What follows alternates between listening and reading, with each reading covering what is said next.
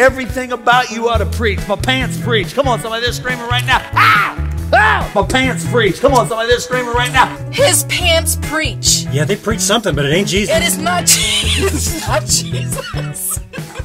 We're not saying we know everything, but we know enough to know that this guy isn't using the Bible correctly at all. Let's just do this. Cult leader, ankles, mom pants. I don't want to dress this way privately in my own bedroom, let alone in front of people.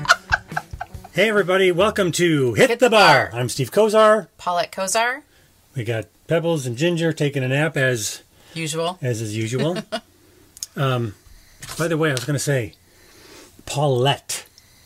Paulette. Yes, that is my name. Yes, and even though you say it every single time, for some reason people aren't hearing the T at the end. Are you listening? And they're calling you Paula. Paulette. And Paula is a lovely name. It's just not your name. That is correct. That's correct, Alex? Yeah. Alex? Your name is Paulette. Hey, so this is the show where we look at sermons and we hit the space bar when we want to stop the sermon, and we interrupt the sermon. We interrupt each other. We're a little bit obnoxious, but we hope that you learn some things about what pastors do that are really bad, but because they've become normal, that it's like, in fact, I want to use a little illustration. Please do. We're going to be talking about David Crank, who's unfortunately was forced to wear his mom's pants and shoes for a sermon. With no socks. There you go. It's anyway. just so sad for him.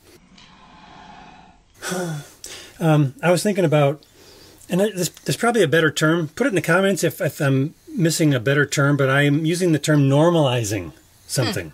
And I was thinking about how, when I grew up, there were some things that were really good that I didn't realize had only just started. In my mind, I thought it was normal. Mm-hmm. As an example, I was buying records, as soon as I started cutting grass. I think I was in fifth or sixth grade. Fifth or second.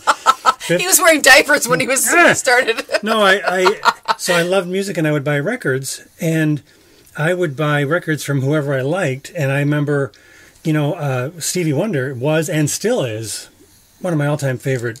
If I'm in a bad mood, I just put on Stevie Wonder, Songs in the Key of Life, a double album. It's one of the best pieces of music in the history of mankind. There you go. At least in the last, And he bought me a record. That's right. In sixth grade. Yeah. He asked me what my favorite group was, and I said America. And he rode his bike They're not as good as Stevie Wonder, though, so you're getting us off track. To the store, and he brought it back for me. And it got caught in the spokes. That's right. I bent the corner. But the record was fine. Okay, but here's the thing I wanted to say. Number one, I didn't think about, was he a African American or was he? I was just like, oh, I love this guy. This is wonderful music. And in that particular album, the story is, I didn't learn this until maybe in the last 10 years. He just did whatever he wanted because he had earned his way with Motown Records by proving himself over and over again that he could write hits, and he was not going to do anything that he didn't. He wasn't being told what to do by anybody. Okay, kind of like Michael Jackson. I guess. Michael Jackson, after a while, is like, whatever you do. Yeah, and then it just got worse, though. Stevie Wonder got better. That's the difference. It's true. At least for a period. He went through like 5 years where everything he did. In fact, I was watching the Grammys when Paul Simon won the Grammy in 76 or 75, and he said, I'd like to thank Stevie Wonder for not coming out with an album this year. And that's just legendary because that was the year he was working on Songs in the Key of Life. Anyway, on that album, he has a whole bunch of different styles of music. It wasn't just what he was normally playing or performing. There was one song called, it's so good. It's a fusion song. It's an instrumental. And it's absolute fusion, like this real progressive rock jazz stuff.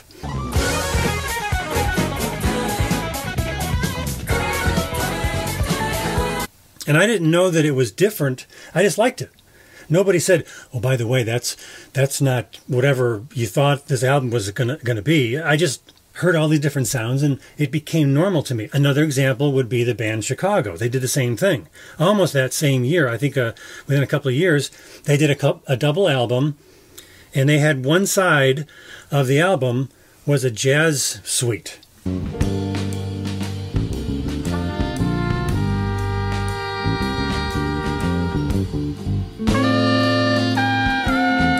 And I loved it, and it was one of the things that turned me on to loving jazz, which I listen to more than anything now.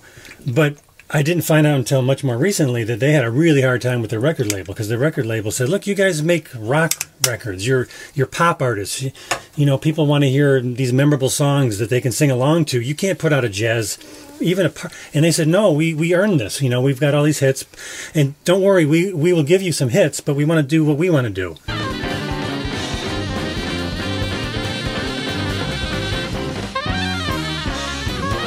And so for me, I thought it was normal. I thought, oh, that's what you can do. And I didn't realize that before that time, it had never been done. Okay. So that's a really good point. That's too long of a story, I know. But hey, I have over 200 gigabytes free in my memory card. So this might be a long one. Oh, boy. So that's a really simple example of something becoming normal that, you know, it took something that wasn't normal and it made it normal so that it was a really good thing. Right. This guy is an example of somebody who's doing something very similar to David Hughes, only he's even more of a word of faith guy. And I'll tell you how word of faith he is. He had Kenneth Copeland guest speaking just at his church 5 months ago. Wasn't it a fundraiser?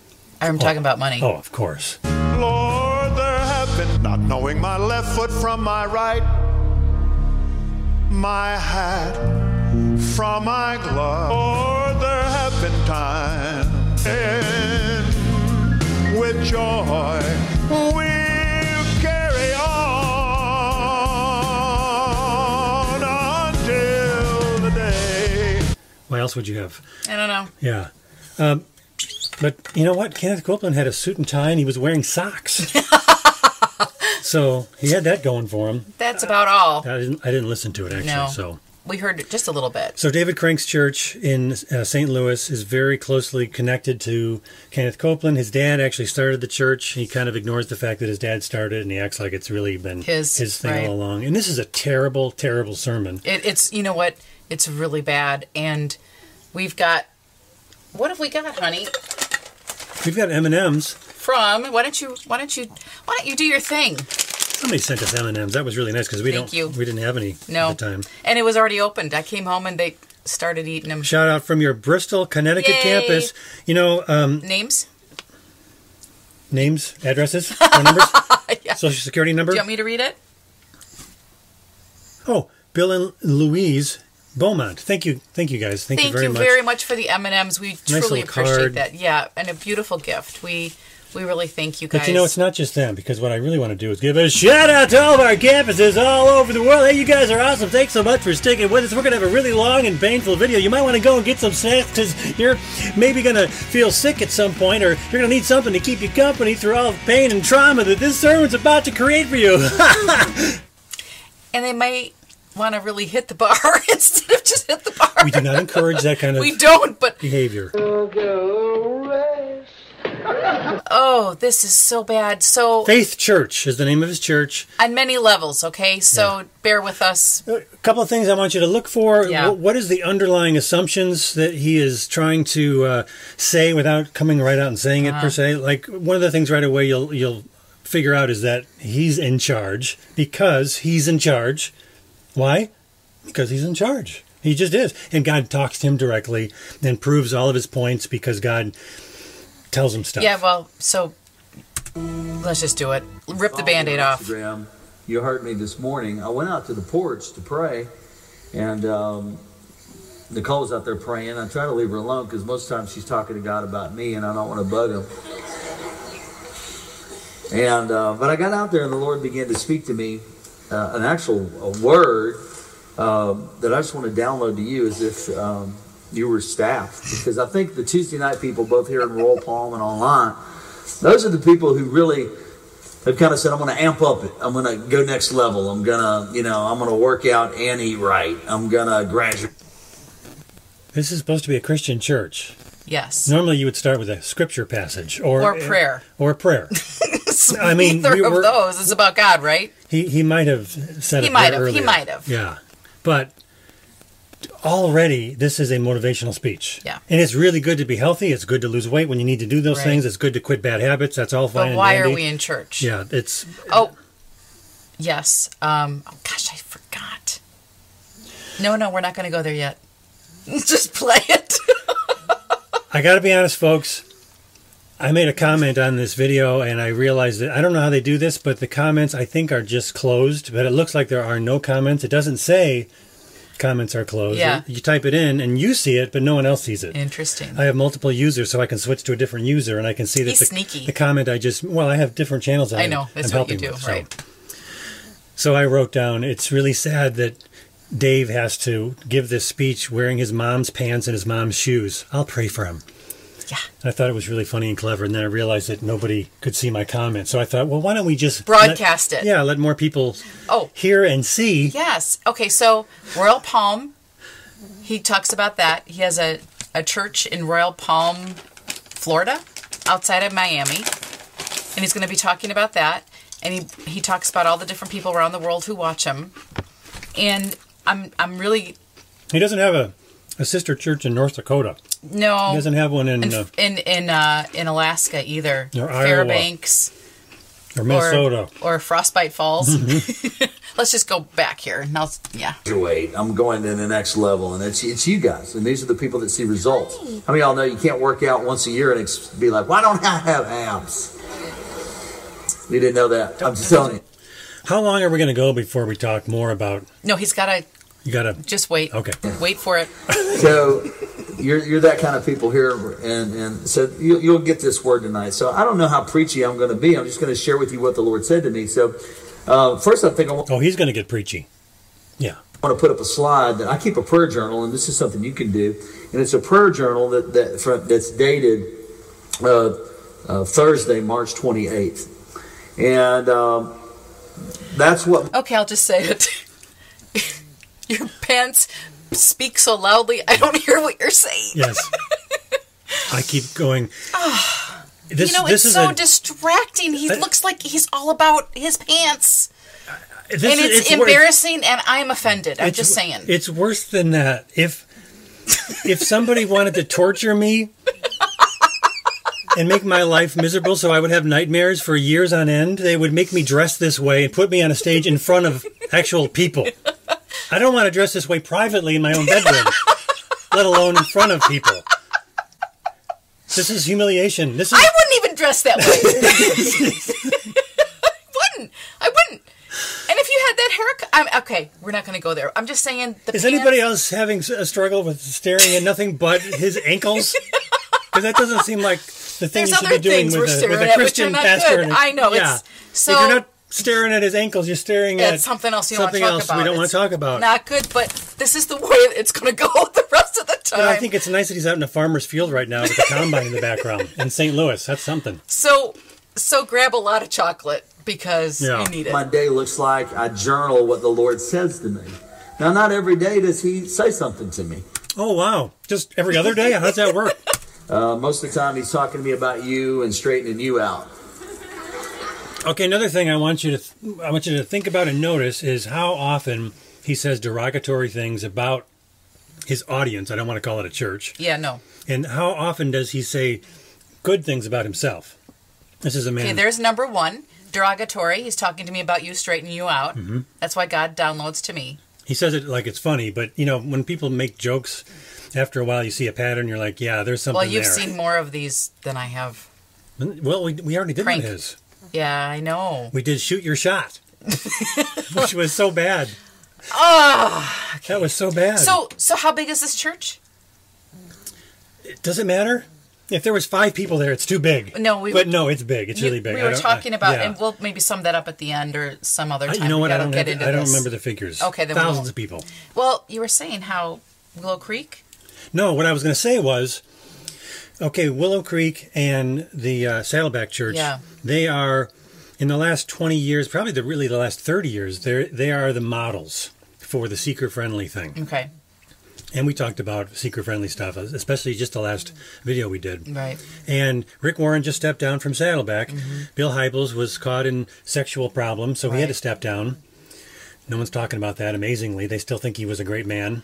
But the guy who's filling in for both of those is Craig Groeschel, who is, in many people's minds, a very mainstream, Bible-believing, evangelical guy. And he's actually taken over the role of Bill Hybels in the leadership conference. Welcome, everybody. It's my pleasure to announce Craig Rochelle as part of the Global Leadership Summit team as our new Summit champion. Craig's been part of the Global Leadership Summit for a number of years, and we're excited about this new, more formal and long-term relationship. Welcome with me, Craig and Amy Rochelle. Well, thanks so much, Tom. We could not be more honored or more excited to be a part of the Global Leadership Network for so many different reasons. And all of the people who go to the leadership conference see Craig Rochelle, and we're talking about, thousands of pastors all over the country and the world. Tens of thousands, right? Yeah. Right. They look at Craig Rochelle as, super solid. Well, Craig Rochelle is buddies with this guy. Craig Rochelle preached at this Word of Faith Kenneth Copeland church. So I'm saying this because, number one, I don't like Craig Rochelle, and it really bothers me that people think he's mainstream. Right. They think he's a... normalized. Yes, Let's go back exactly. to, that's what you were trying to say. Yes, thank you for bringing that up again. That's what's happening. We're seeing the most extreme types of either absolute pure Word of Faith heresy or really close to it becoming the mainstream, so that the mainstream is now heresy or very close to being heresy. And all these guys say some things that are true. Which is why it's so deceptive. Yes. Which is why you need to have your Bible cracked open and you need to be totally on it while listening,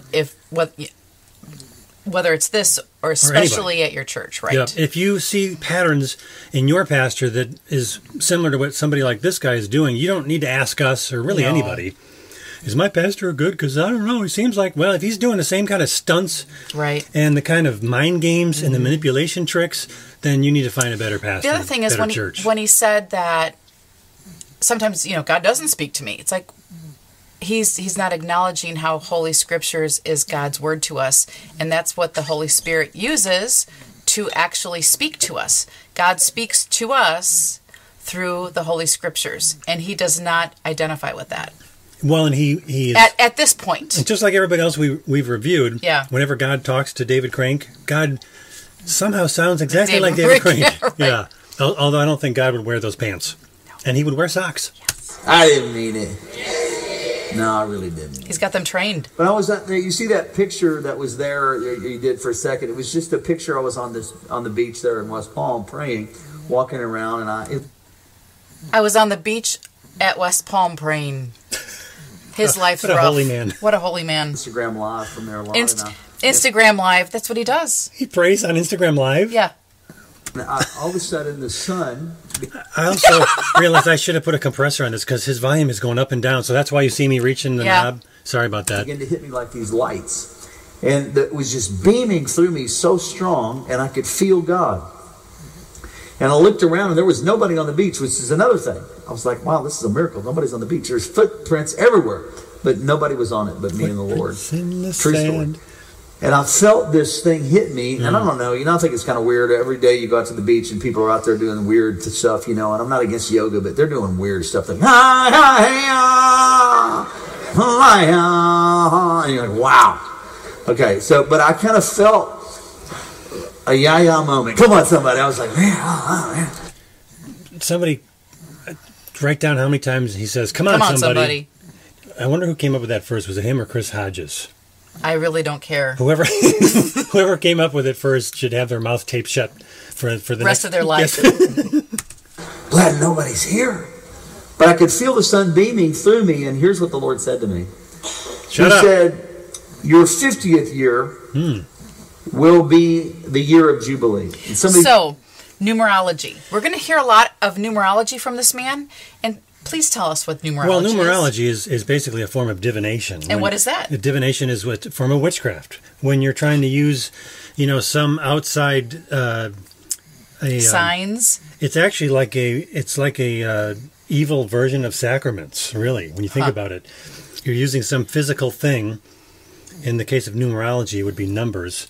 You're seeing patterns of numbers and you're trying to read. Or it's the same one. Another term would be reading omens. Which is strictly forbidden. This is a man who doesn't know how to use the Old Testament, though, so he's probably doing the same things that he's heard in everybody before him. He doesn't know anything about theology, and he comes from that background that says, well, studying theology is intrinsically bad, so you get to make it up as you go.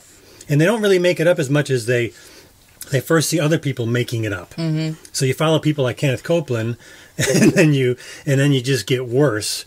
as you then make up stuff with somebody like Kenneth Copeland and Word of Faith teaching as your foundation. So just we're going to hear a lot of it. Just notice it. And he's going to pull things out of the Old Testament that are not his to pull out, and he's going to apply them directly to him. It's like you're taking a puzzle piece and it doesn't fit. He's going to make it fit. Right. Yeah. You heard me mention that just a little bit, but I'm going to go deeper into that because there's a lot more now that I know than I did then. He said, your 50th year will be your Jubilee, and I want you to shout Jubilee.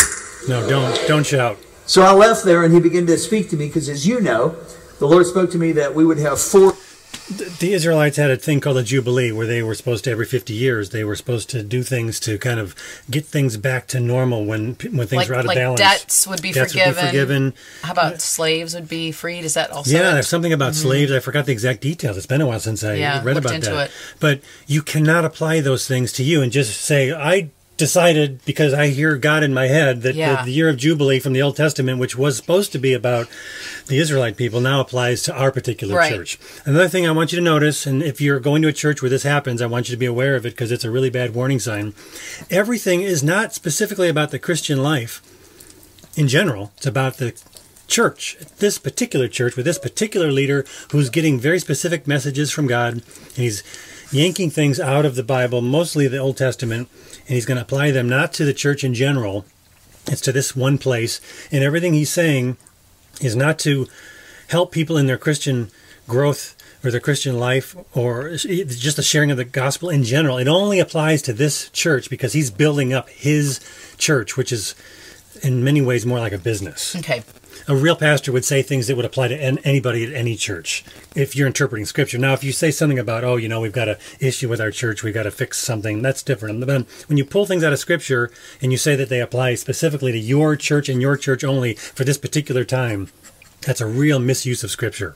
4 banner years. And if you're new here, I'll just kind of recap that. The Lord spoke to me, I think it was in October, and said, hey, the next 4 years would be banner years leading up to the year of 2020. And in 2020, 2 Chronicles 2020 said...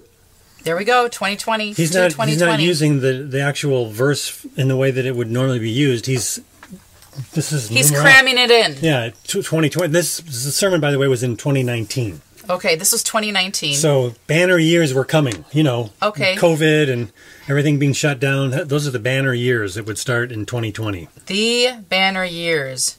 You look that up? I am. Genesis numbers. I think he might say it, but I don't remember. Okay, says, believe you the prophets, and so shall you prosper. So the Lord said... He's a prosperity guy, so that makes sense. That in the year of 2020, you will see with 2020 clarity the fullness of the vision that I have for you. So the vision that God has for you will come clear in 2020. Because the vision is actually not from God at all. It's actually what this guy is going to tell them is from God. And there are things that can happen that we look at and think, wow, that's a coincidence. Or we can read things in it, and the devil's right there just saying, yep, just keep following the breadcrumb trails because now you have a different God. You have a different... It's a familiar spirit can actually give you actual knowledge about things to come to distract you from your actual Christian life, to lead you away from God. Yeah. The devil doesn't show up with his pitchfork and his red jumpsuit. It'd be a lot easier if he did. Yeah, but he doesn't. He's much sneakier than that. So 2020, it's a, let's see. The title is Enemies Destroy Themselves. They rose early in the morning and went out to the wilderness of Tekoa, and when they went out, Jehoshaphat stood and said, listen to me, Judah and inhabitants of Jerusalem. Put your trust in the Lord, your God. The Lord your God, and you will endure. Put your trust in his prophets and succeed. So this was about a specific time and place. Was it written to David Crank? It was at not. Faith Church it was not. In the year 2019? Because I don't remember that part. Nope. I remember it being written to somebody, but it was to somebody else. Nope. Yep. It says to... the Levites from the sons of Koranites stood up and praised the Lord, God of Israel, with a very loud praise. They rose up early in the morning. So it's actually the group. What was the Levites? Yeah. The Levites were talking to God and praising him. He's ignoring that. He didn't read that part of the passage. And if my will is done, he began to say all the things that would happen in our lives. It's phenomenal. Well, he said that to me like in October, and then it was getting ready to turn January, and I was pulling out of my subdivision here in St. Louis, and I heard the Lord say, he says to me, are you ever going to Google what banner year means? And I thought, well, first of all, it's kind of funny that God uses Google. Come on, somebody say amen. That's God true. knows I use Google, right? And God's never had to Google anything. If you Google, it's God. God knows Google. He is everything. But he knew that I would look. So I began to study. I thought that's a good idea. So I went. So you have to actually believe that God said to David Crank, when are you going to Google, what was the word? Banner year. Banner year. Or just the word banner? Or banner year. Does that sound like the God of the Bible? That he talks to a guy like this, who wears his mom's pants and shoes, and tells him that, hey, when are you going to Google that word? I mean, you really got to take this giant leap to be trusting Again, enough. this is normalized. Exactly, Because yes. you've done this. Yeah. You've And- only read the Bible when he's pulled out a verse here and there, and you thought you were actually Because learning he's something. the guy on stage. He's the one you're He's got the mic. paying. He's got the mic, and he's got success written all over him. To the office here in St. Louis. Depending on how you define success, he's got other things written all over him. So I began to study that out a little bit of banner year. And he said the next 4 years leading up to it would be banner years. And every year has been God's incredible favor. I'm talking our income would go up. Our outreach would go up. We had never planted so many churches. We had never bought ambulances in other parts of the world. Come on, somebody. We had banner years. Then every year, every weekend, just about, we would hear banner year testimonies of people who had their expectation high and the banner year. Now here's the part that really gets good. So I thought, okay, 2020, there it is. Well, the next screenshot is going to show you John 4:35. This is a screenshot from my iPhone today. While I'm thinking January is the start of 2020. Typically, that's when the ball is going to drop in New York City. That's when you would think it would start. But the Lord speaks to me and he says, the banner year will start for you and your church, for the people that will believe it. It'll start in the month of September. So he says, say not. Matthew 4, what? 25? Ankles. Ankles. I don't know. I keep getting a picture. I feel like God's speaking to me. Cover I'm getting the a word. ankles. Change those pants. Not, it's 4 months till harvest. So I looked that up and I put it 4 months till harvest. Then obviously the next shot is a screenshot from my calendar. So I want to see Matthew. Guess how many months there are? I thought it was 1, John. 2, No, 3, or 4. John. Let's September, go. Where was he? In New York City. Yeah, John. Yeah, Okay, John sorry. That's when you 4:35. would think it would start. Let's just But pause the it. Lord speaks. John 4:35, because he keeps talking and then I get all messed up. John 4:35. You can make up absolutely anything you want if you use the Bible this way. Oh yeah. And 500 And you have- different people will have 500 different versions. So who's right? How can you test Nobody's it? right. Yeah. You can't No, test you it if can't. it's true or not. If it's a true word from God. Okay. 4:25. No, 435. Okay. Ankles. Do you not say there are still 4 months, and then comes the harvest? Behold, I tell you, raise your eyes and observe the fields, that they are white for harvest. Okay, Jesus said to them, let's go up to 33. So the disciples were saying to one another, no one brought him anything to eat, did he? Jesus said to him, my food is to do the will of him who sent me, and to accomplish his work. Do you not say there are still 4 months, and then comes the harvest? Behold, I tell you, raise your eyes and observe the fields, that they are white for harvest. And number 36 is, already the one who reaps is receiving wages and is gathering fruit for eternal life, so that the one who sows and the one who reaps may rejoice together. Number 37, for in this case, the saying is true, one sows, another reaps. 38, I sent you to reap that for which you have not labored. Others have labored, and you have come into their labor. So that's Jesus. I'm going to read the notes here because I'm pretty sure that the study Bible will tell me something about David Crank. Ankles. There are yet 4 months. Probably a proverbial saying used to contrast the period of waiting before harvest with the urgent necessity of realigning priorities for spiritual harvest. And then on the word harvest, on wheat and barley harvests, see calendar, page 262. Oh, that's another note I have to find somewhere else. I didn't see David Crank in there. That in 2019, the new year would start in September. I don't see that in the Bible, but that's what David Crank is telling these people because he hears directly from God. And you'll have to pay attention to follow this. Don't go to Walmart on me, because I'm telling you, this is spiritology. There he The goes again. things Don't of go the to Spirit Walmart are on me. deep. The things of the Derogatory. Spirit are types and shadows. And God, the Holy Spirit, wants to speak to you and take you to a place. And the types and shadows are about Christ. Right. They're not about him and his church and his plans. So this is a half-truth at best. And that's how you trick people. You don't say, hey, I'm going to say something that's really not biblical at all because I want to manipulate you. So he's actually using the right terminology, but he's using it in the completely wrong way. Good point. That you've never ever dreamed of. I could not possibly dream today.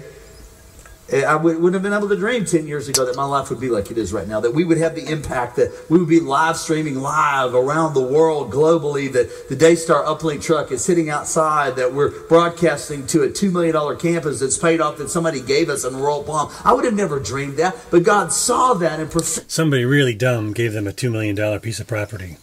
That's not God.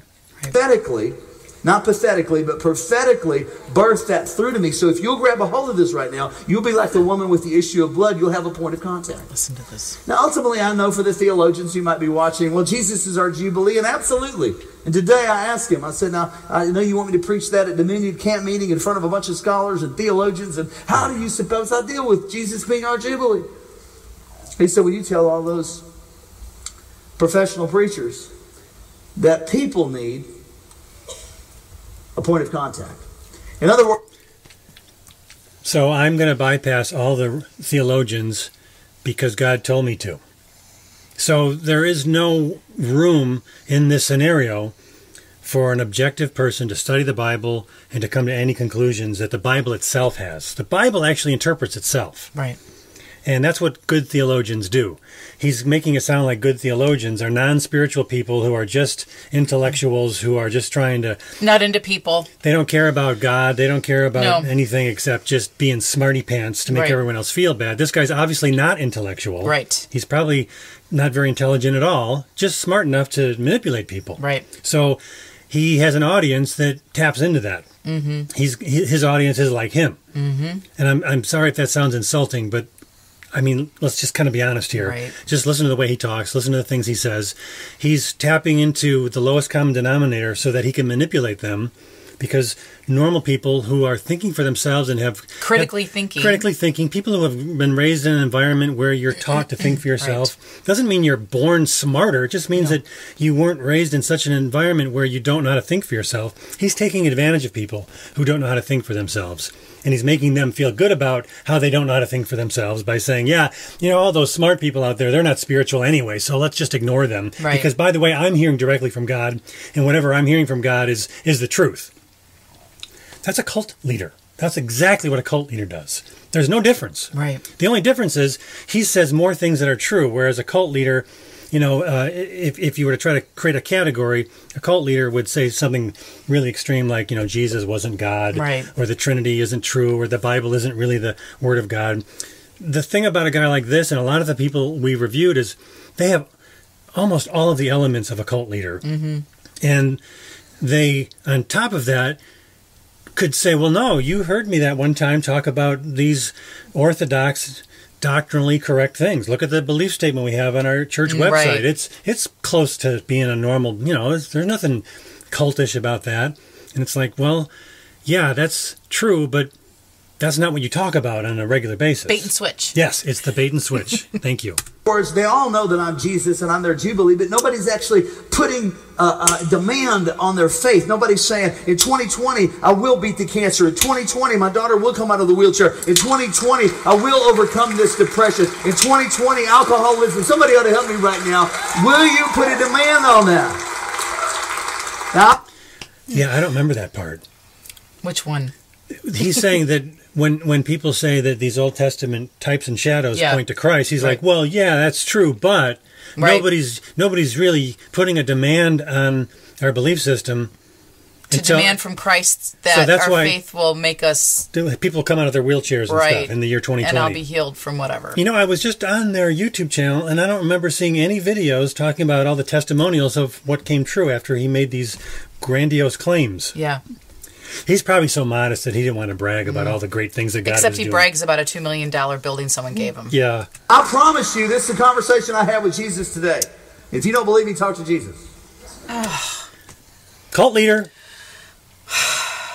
If that's not a cult leader, then there is no such thing as a cult. We're all just making up Christianity. The Bible isn't true. There is no God. There is no Jesus. It's all just pretend. We're all living in a fantasy world. So if you think, we get comments from people who say, oh, so you think your theology's perfect. Nobody's perfect.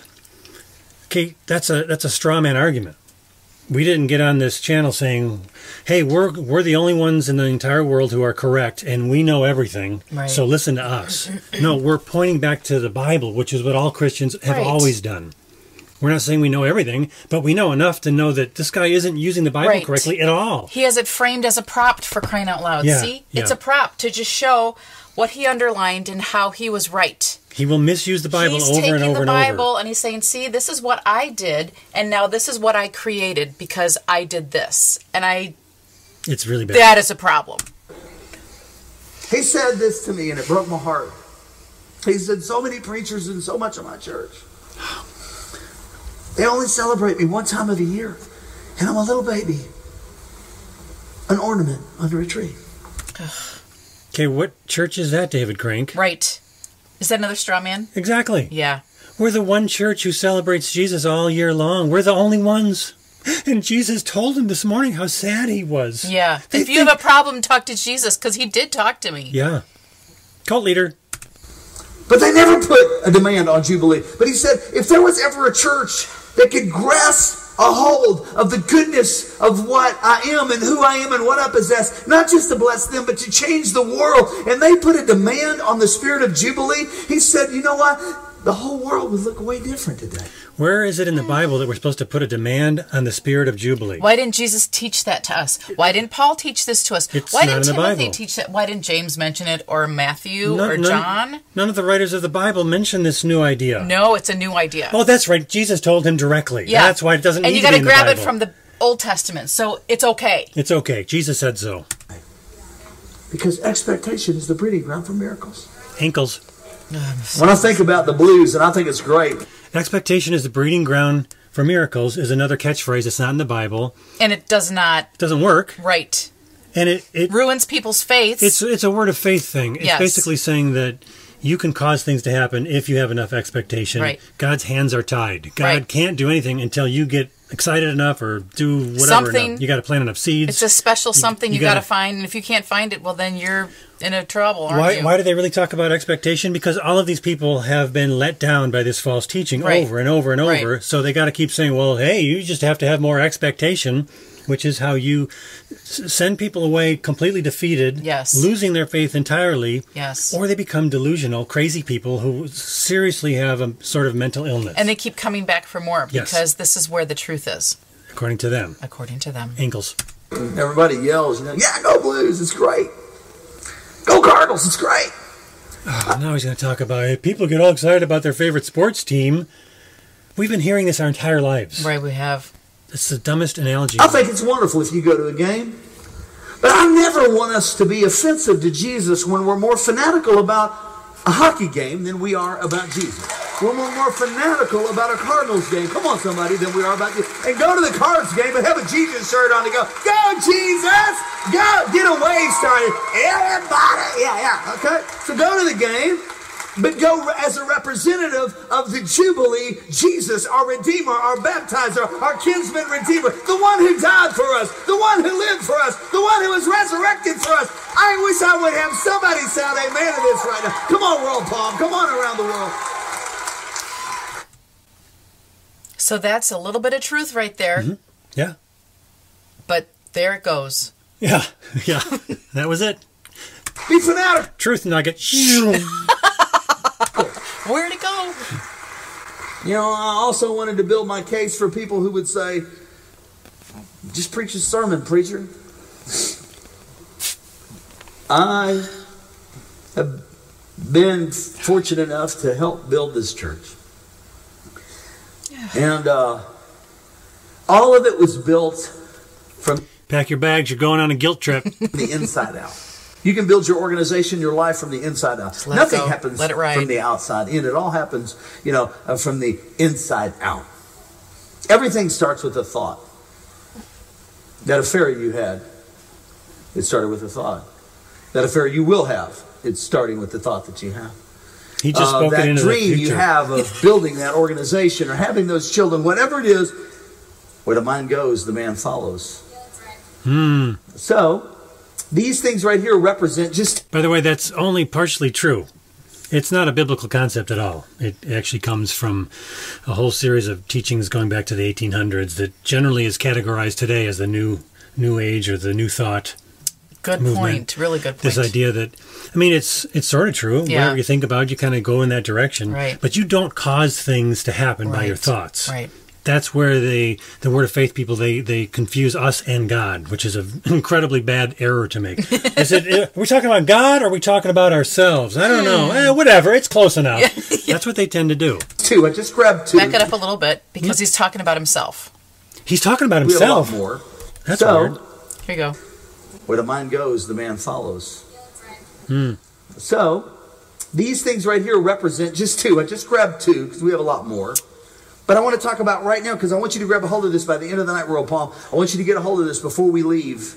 That's why I cut the worship down to 14 minutes tonight because I got to get this inside you. So this right here... I got to convince you of this thing I'm about to do. And he has more than two. Let's keep going. Yeah. Is a Bible that in 2008 I opened like I'm opening this for your Jubilee 2020. This Bible will end up getting framed Ankles. because of the stuff that the Lord showed me here Mom pants. that has the building in it that we will see by January the 31st, 2020 in West Palm Beach, Florida, and it'll have a picture on it with this Bible in it. Come on, somebody ought to say, you'll see. Come on, how many of y'all believe me? It's pretty easy to do it now. By the way, it's really easy when you got a bunch of people going, yeah! None of you guys were here when we did our city, and it was hard, but now it's easy. Which one do you think is more obtrusive? The bulge on top of his head? No, never mind. Because I got a bunch of people like, we're taking that hill. I'm like, let me tell you which one before you start running. Come here. Go through growth track. Get in the connect group, okay? Because you're like, I'm going to kill him. I'll get it.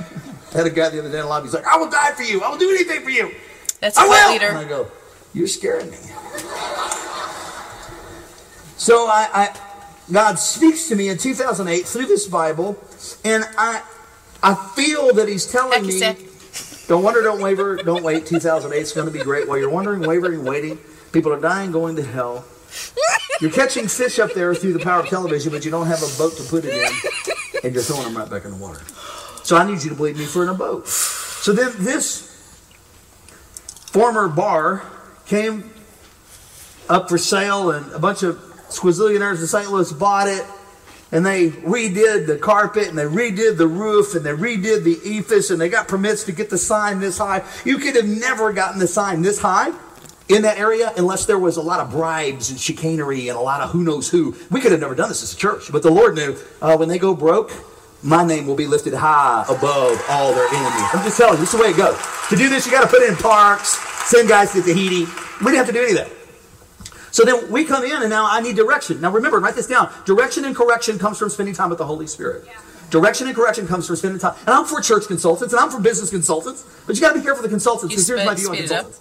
They come in, Thank you. They look at your watch and tell you what time it is, then they take your watch and leave.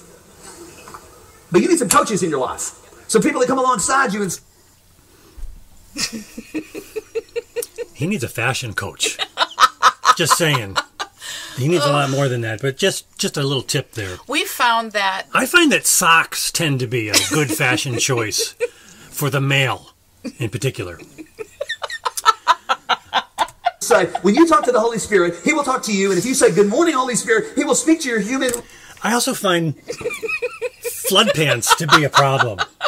And this is something I've been aware of since I believe it was the 3rd grade. But it may have been the 4th grade. It's been a while now that flood pants were generally frowned upon by all the members of my male community. We picked on people with flood pants. I'm not proud of that. I'm not proud of that because we were in grade in some school cases together. they were kids whose parents didn't have. Sad. That's sad. But he's got a lot of money. Yeah, he shouldn't be wearing flood Right. pants. Recreated human spirit, and the Holy Spirit says that He will lead you and guide you with peace. On the inside, you'll just, I feel a check about that. I know. So now He also leads us through His Word. So now God, everybody's telling me, the experts are saying, don't buy there because there is no people that live there. So God gives me Psalms 37, and I underlined it here. It says, fret not thyself because of evildoers and those that prosper their way, for they shall soon be cut down, go bankrupt, go away, wither like the grass of the field. But you trust in the Lord and do good. So when you see somebody using these Psalms about God protecting His people and punishing the bad people, and they always refer to themselves as the good people. They're not the sinners. They're not the bad people ever in any of the stories in the Bible. That's a real problem. Because what the types and shadows, again, in the Old Testament are pointing to is not to us as the victors. Mm-hmm. They're pointing to Christ as the only victor. Right. The Savior who would come to redeem the world, who would take away our sins by dying on the cross, by atoning for our sins. He's ignoring all of that. He's putting himself and his church, his organization, his business in the position of the victors. And God is on their side because they're so good. There you go.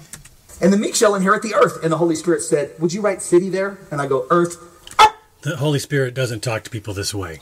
The Holy Spirit doesn't tell people to write Holy into Spirit says I should have more M&Ms because that'll help me get through this terrible sermon. Earth cities in the Bible. Then I go down in another verse and it says, and the meek shall inherit the earth. And the Lord said, would you write city there? And I said, Nicole, earth cities in the Bible. We don't need any more research. We're going to buy the building. God's going to give us the building. And now it's one of the biggest churches in the state of Missouri. Somebody ought to shout amen right now. Come on, I think somebody ought to shout amen. Hallelujah. I know, you're looking for a treat. I don't Somebody have ought any to for you guys. shout Sorry. amen. We started giving them carrots. Yeah, they like carrots. We should have a bowl We should of be them eating here. carrots. I know, we should. It'd be too noisy, though. Yeah, it would. The crunchy. That's why we have to have candy. We do. It's for you, the viewers. We did it together. You gave, you sacrificed, you prayed. You were with me along the journey. I couldn't have done this by myself. No. Keep going. I couldn't have done this by myself. Yeah, no, listen. Of Here's course. just another one that I threw up here tonight because obviously we got a lot of campuses and it'd take forever to go through everything we do. So now I got a different Bible. Seeking God again. Matthew 6:33 says, seek ye first the kingdom of God. You ought to write that down. Seek, Matthew 6:33. Seek ye first, not last. First the kingdom of God. And His righteousness and all these things. I sped him up in case. The ings will be added to You missed it. Oh, yeah. That was His righteousness and all these things, housing, bling, bling, cha-ching, cha-ching, the ings will be added to you. The bling, So now cha-ching, I'm- cha-ching. Okay, Yeah. just so you know, God says that if you seek the kingdom, then you'll get bling, pa-ching, ka-ching. Yeah. That means It's money working and- for him. I mean, these ridiculous clothes that looks like they belong to his mom are actually very, very, very expensive designer clothes. And he's wearing black patent leather shoes, which I'm sure are not cheap. He's one of the guys that was on Preachers and Sneakers. I believe. Yeah. Seeking God again. It's our 10th year of ministry. God leads me to Jeremiah 32, and it says, and the word of the Lord came to Jeremiah in his 10th year. We looked this up earlier. It's absolutely pointless. is. Every passage in the Bible has nothing to do with him and his church. It's just No. got the word 10 years in there. And he's He's using applying it to himself. numerology. It is a form of numerology to say Right. that God's telling me 10 years means such and such because Yes. I found the phrase 10 She's years going. somewhere in the Bible. She's moving. She wants to leave. Yeah, she wants to leave. You wanna She's get not. down, honey? Here, you put the bowl with her down there. Okay. By the way, in case you're new to our show, we have our dogs with us because we're in the basement and they will make a bunch of fuss up the top of the stairs Right. and bark and ask to be part of the show. So that's why they're here. And I'm going to go all the way to the beginning when we started this. We That had our was dog Lucy, and she looked a lot like Ginger, and she just died in April. So that's how it started. She would cry because she wanted to be with us. Well, then she became a part of the group. Our She would howl at the our end. team, yeah. Yeah. And so when she died in April, We got these two. yeah, they're 10-year-old bonded females, and they Pebbles is came doing up. good. Yeah, they came up from Alabama. So we talk about them because we do, and That's our shtick. and actually Ginger had her last shot for heartworm, and so that's why she's shaved off on her patch in her back. Yeah. She's doing much better. She's just finishing up medicine. Is she hobbling over there? Okay, let's keep going. Okay. Rain. Like, oh my gosh, that's code. I'm in my 10th year. God's speaking to Jeremiah. God's speaking to me. This is 2014, by the way. He's not July Jeremiah. the 19th, 2014.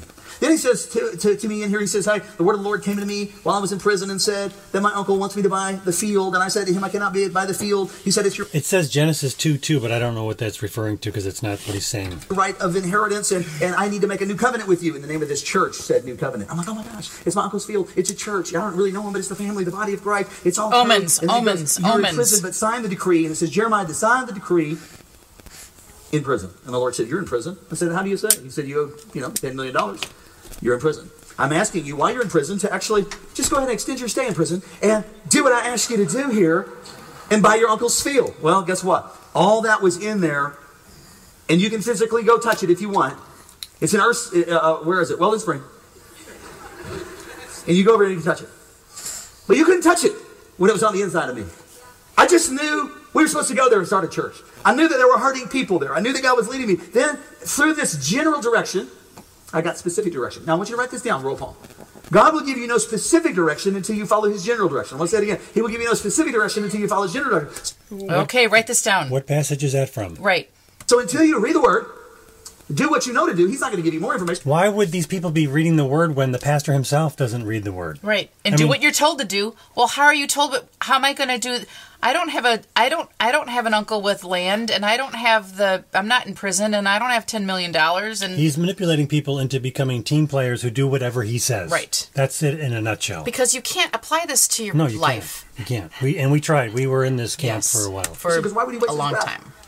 Because he's too busy talking to me about stuff that I need to do. What I need to straighten out. So he's like, hey, just go do. Did you hear that? Do what you know to do. He's not going to give you more information because why would he waste his breath? Because he's too busy talking to me about stuff that I need to do.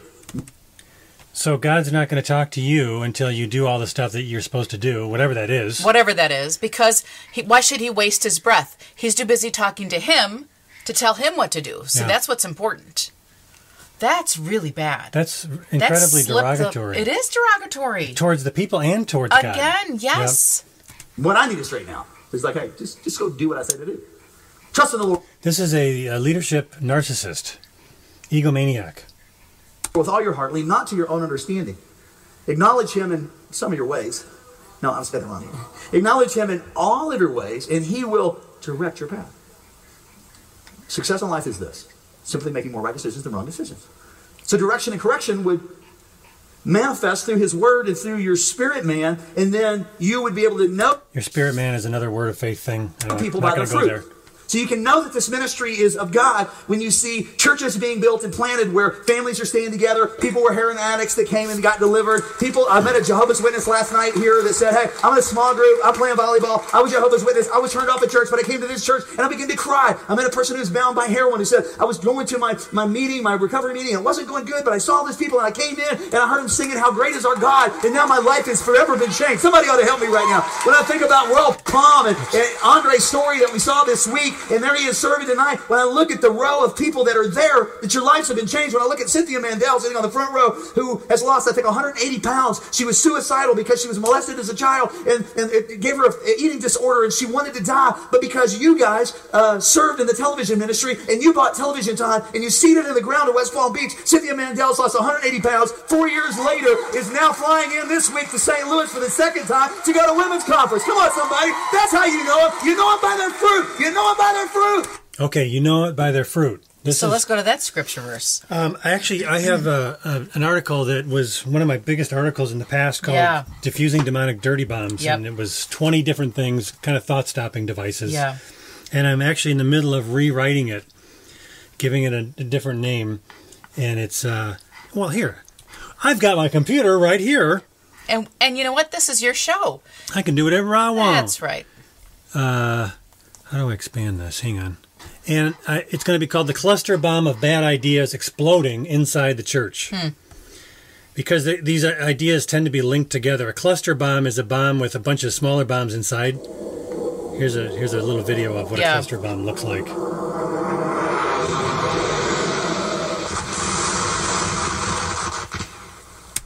That's a graphic illustration. There you go. And fruit on the tree. I'm turning this into a two-part article. But this was one that I've heard over and over again. Look at all the fruit on his tree. He must be blessed by God. with all those new people going to that church, you just know it's being blessed by God. And I write, and this is just a brief little summary of this problem. Fruit on the tree does not mean many people coming to church.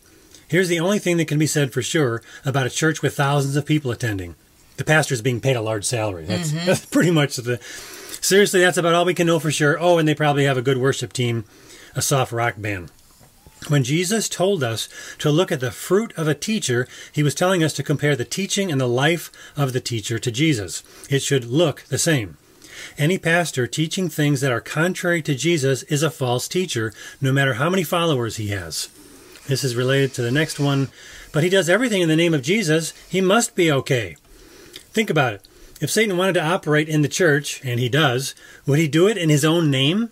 Would he show up in church in his bright red jumpsuit and give himself away? Does any deception announce itself ahead of time? Deception is about pretending to be something else. So this. In fact, I hope to get this article posted by the time this video comes out, and I'll put a link to it. And then we're going to make videos about these topics. Good. Which is something I've been wanting to do for a long time. So this whole idea of fruit, I mean, you could apply this to the Mormon church. Right. And then using the same exact argument, you'd have to say that the Mormon church is a legitimate church because they do good works. They have a lot of people who used to have problems in life. They were on drugs. They were alcoholics. They were whatever. Pick the bad habit. And Mormonism has helped them. Therefore, it's true. Right. It's not a good argument. No. I'm preaching better than you're giving me that Tiger Woods golf clap, but we'll give you one more shot in a minute. So what did you just say?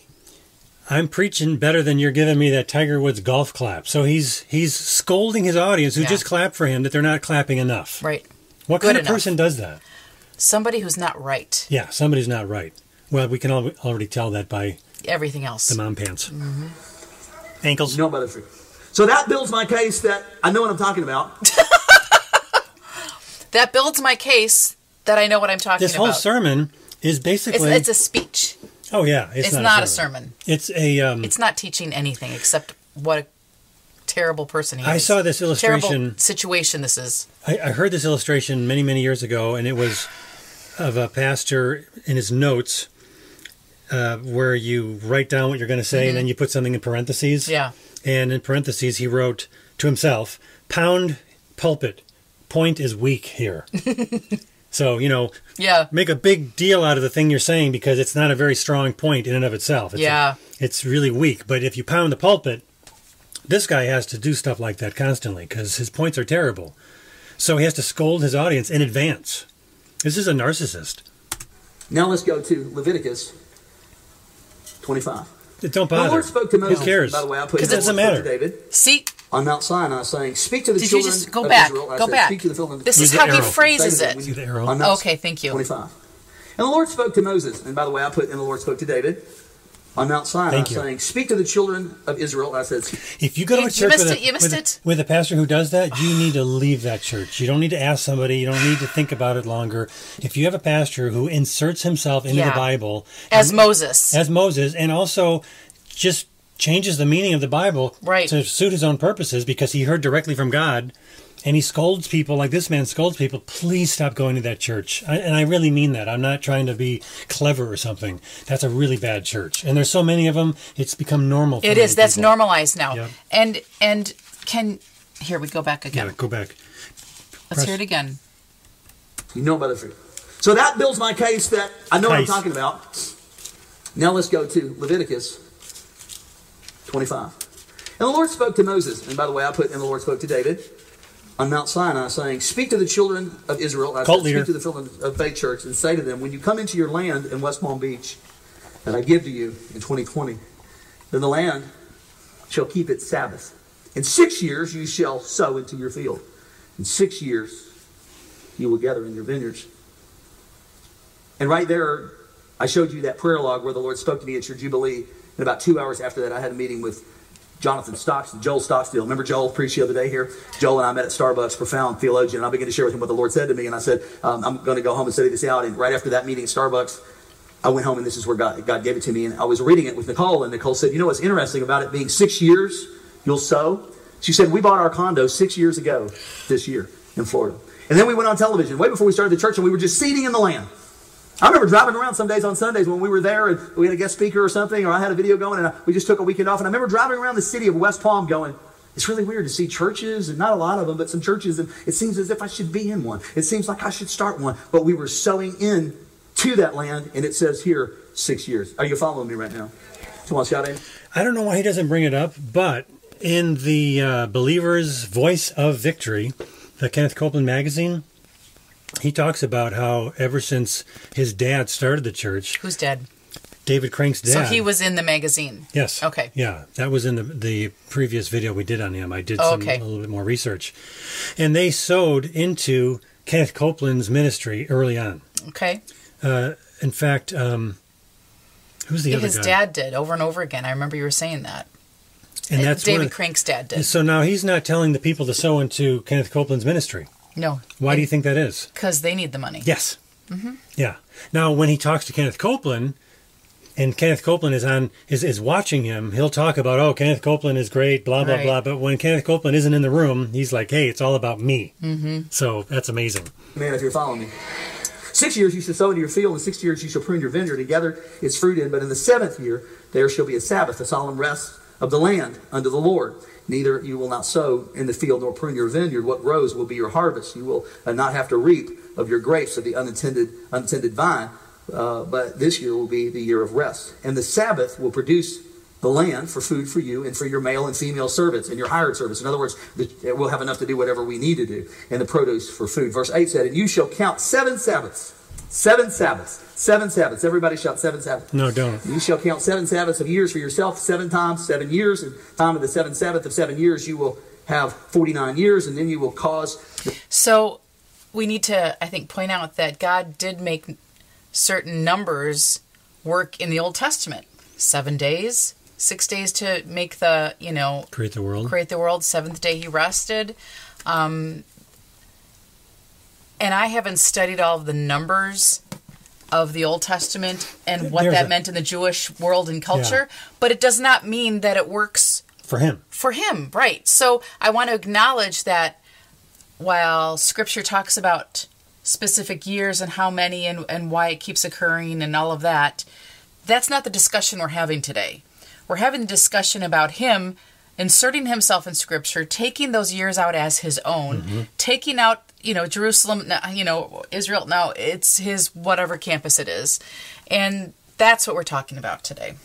The notes in the Lutheran Study Bible that I'm using here, just referring to the first 7 verses of this chapter, trying to summarize it. Yeah. It says, just as humankind needs a Sabbath rest, so the land needs rest.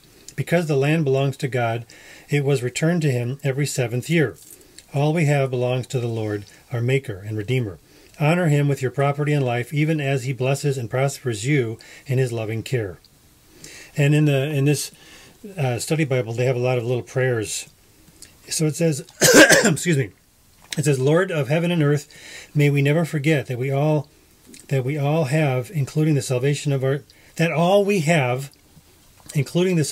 our souls, is provided by your gracious hand. That's right, amen.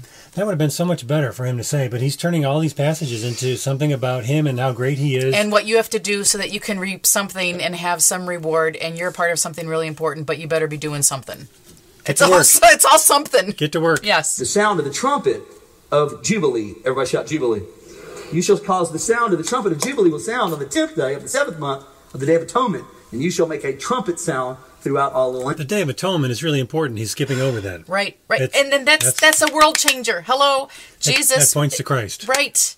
And that's not enough. No, Christ is not enough. Right. And if you listen to this guy, you'll hear him refer to Christ dying for your sins every once in a while. Once in a great while. And this is a point that I keep making over and over again.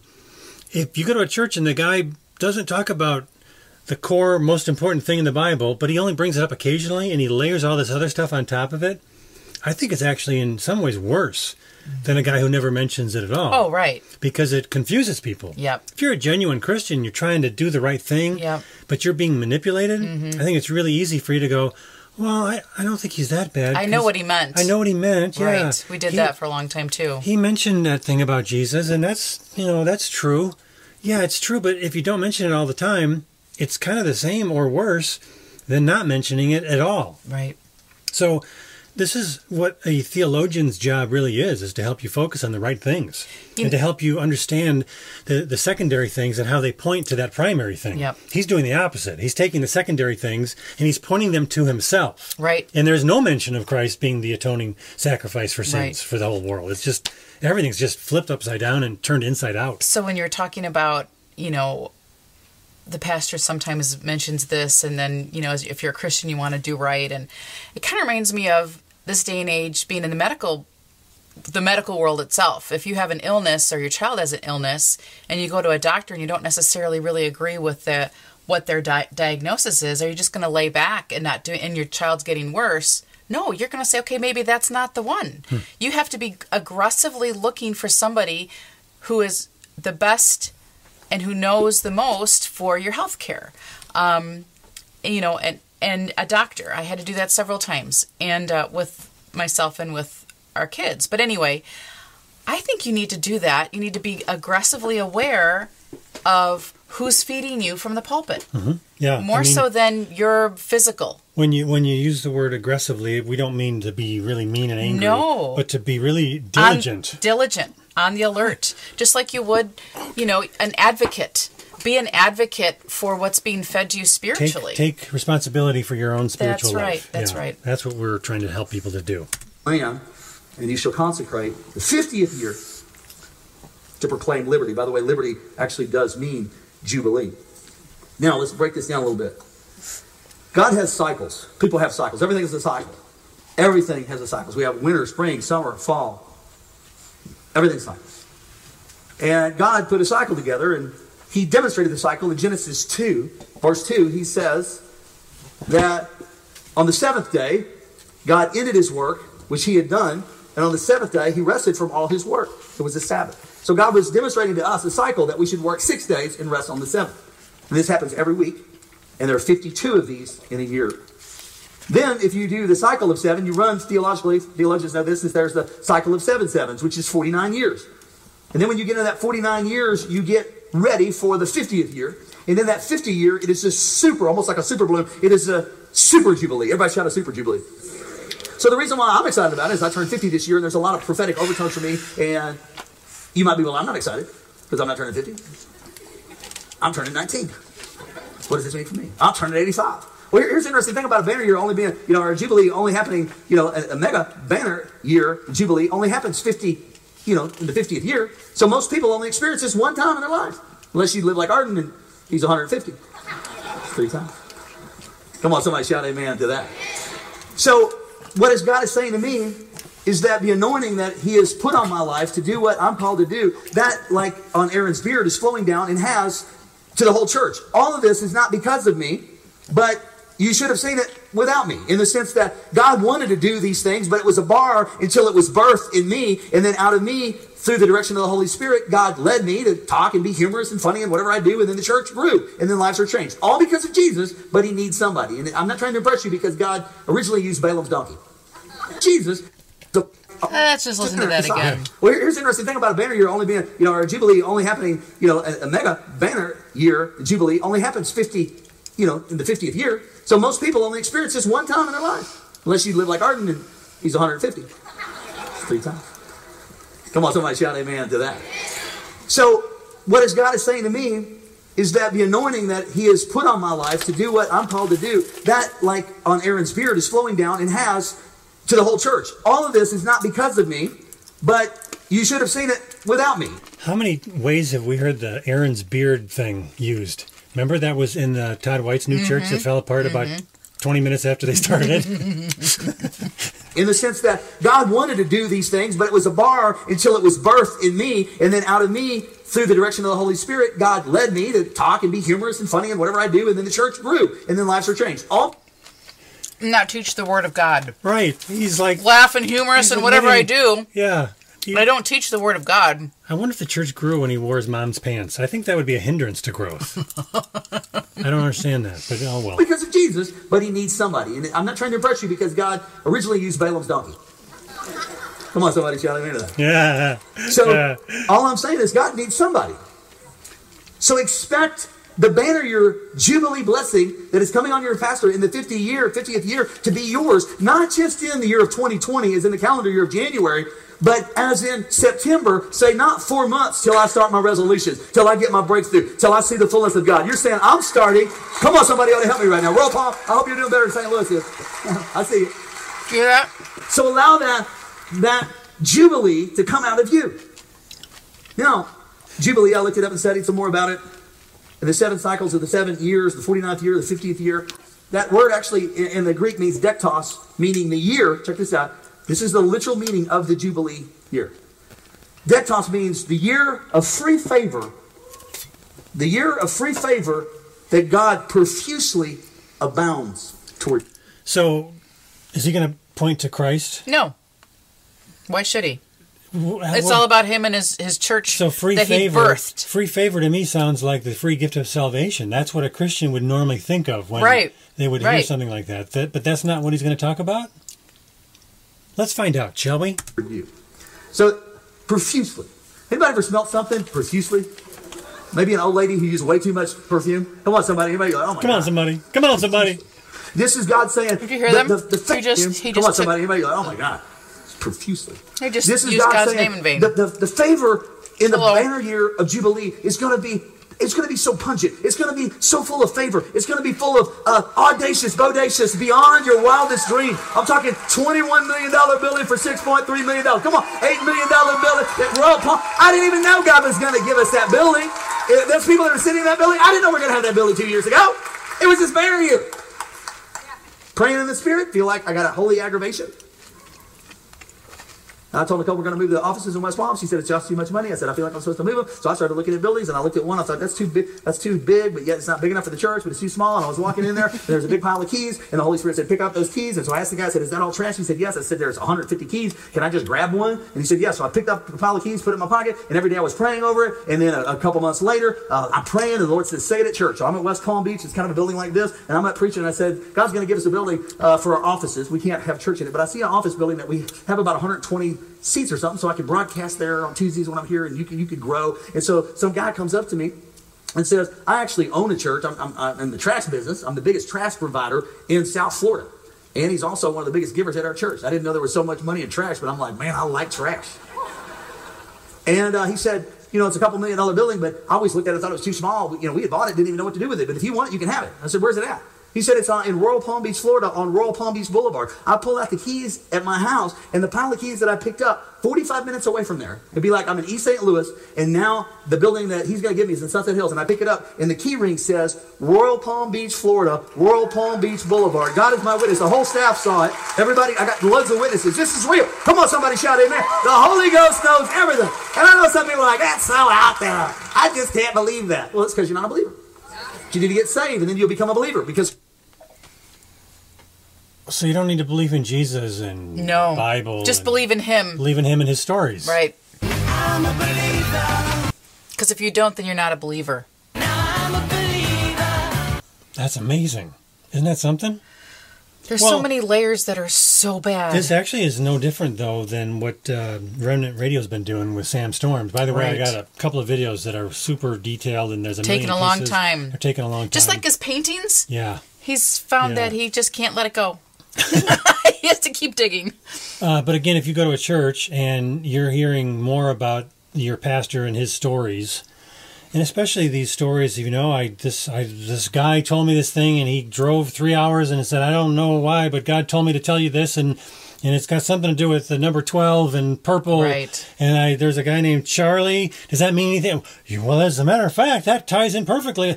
This is like reading omens. That's right. And this is how you justify a church when you don't have good doctrine. You don't just point to the scriptures and point to what God has clearly written about himself. You point to all these breadcrumbs. This mystical breadcrumb trail leads people to go further and further away from God. And that's exactly what I see this guy doing. You ever heard of an unbelieving believer? I believe that God can do whatever he wants to do. And I believe he can do it through whoever he wants to do it. So it's true that God can do whatever he wants to do. Mm-hmm.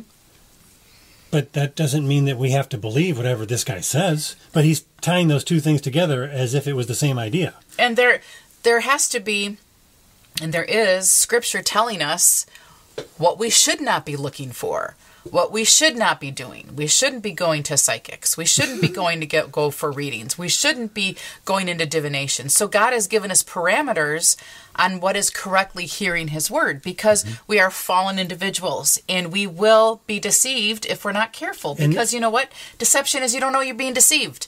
And the only way you know is by being in God's word. So, and if it's true that this kind of constantly looking for signs, right, and taking things out of context from the Old Testament and using the numbers and patterns and words to insert it into your own church. Right. Why did Paul never instruct the people? That's right. He was instructing the churches how to run church. He was actually talking to Timothy. Right, yeah. And he was telling him, here's the things you should be doing as a pastor. He never once said, make sure you go back to the Old Testament stories and find patterns and things so that you can hear directly from God. Every time they were in the synagogue, teaching and preaching, Paul, it was to point to Christ. Right. Same with Peter, point to Christ. That's why they were, what do they, reconcile the scriptures? They were trying to find, did the Old Testament scriptures point to Christ? Right. Like in Acts chapter 17, the Bereans were more noble because they were seeking the scriptures to see if what Paul was saying was true. That's right. And they were scripture to this day has kind of set them aside as a special group of people who were doing it right. Yeah. And the people at this church are doing the opposite. Right. They're just listening to whatever this guy says. They're not checking the scriptures to see if it is so. Because he's the mouthpiece for God. Yeah, the cult leader. So let's keep going. Ankles. So Dekos means the year of God's free favor abounding to you profusely. Then I looked up more of this. The Hebrew word for Jubilee, now that was the Greek word, the Hebrew word for Jubilee is the word Jobel. That means the trumpet. And when the trumpet is sounded in the year of Jubilee, it's meant flee your fields, stop your labor, and enjoy the free favors of God's blessing on your life. So in September, here's what's going to look like at this church. Somebody between now and then is going to learn how to blow the shofar at each campus. We're going to have shofar blowers at each campus. And it's going to sound like something like that. I know it sounds horrible, but that's the way it sounds. That's pretty good imitation right there. I think I might be Jewish down deep. I'm just saying. So we're going to sound it. And I believe we'll sound it for 16 months. And we're going to go, when that trumpet sounds, and we're in the year of Jubilee, and God has unleashed the Jobel supernatural favor in our life, it means flee your labor. Now, I'm not saying quit your job. I'm saying that you're going to keep working, but now you're going to work with a sweatless anointing, with an ease anointing. It's going to be fun going to work. It's going to be fun growing your business. Come. So again, this was 2019, just before 2020, when a lot of people lost their jobs. That was not prophesied. No, he's talking about how great things are going to be. Yeah. Amazing. Amazing. Come on, somebody shout amen to this. I'm talking about God's supernatural Jobel profound anointing upon your life. And it's starting in September. I said it's starting in September. Now, I can't preach this on a Sunday yet because they're not ready for it. They don't know nothing about no shofar. Like, who's my shofar? I didn't even know we had a limo. What's up with that? Where's my shofar at? You know what he sounds like? He sounds like, the guy with the jets with the white hair. Jesse Duplantis. That's what he just sounded like. Oh, yeah. Now,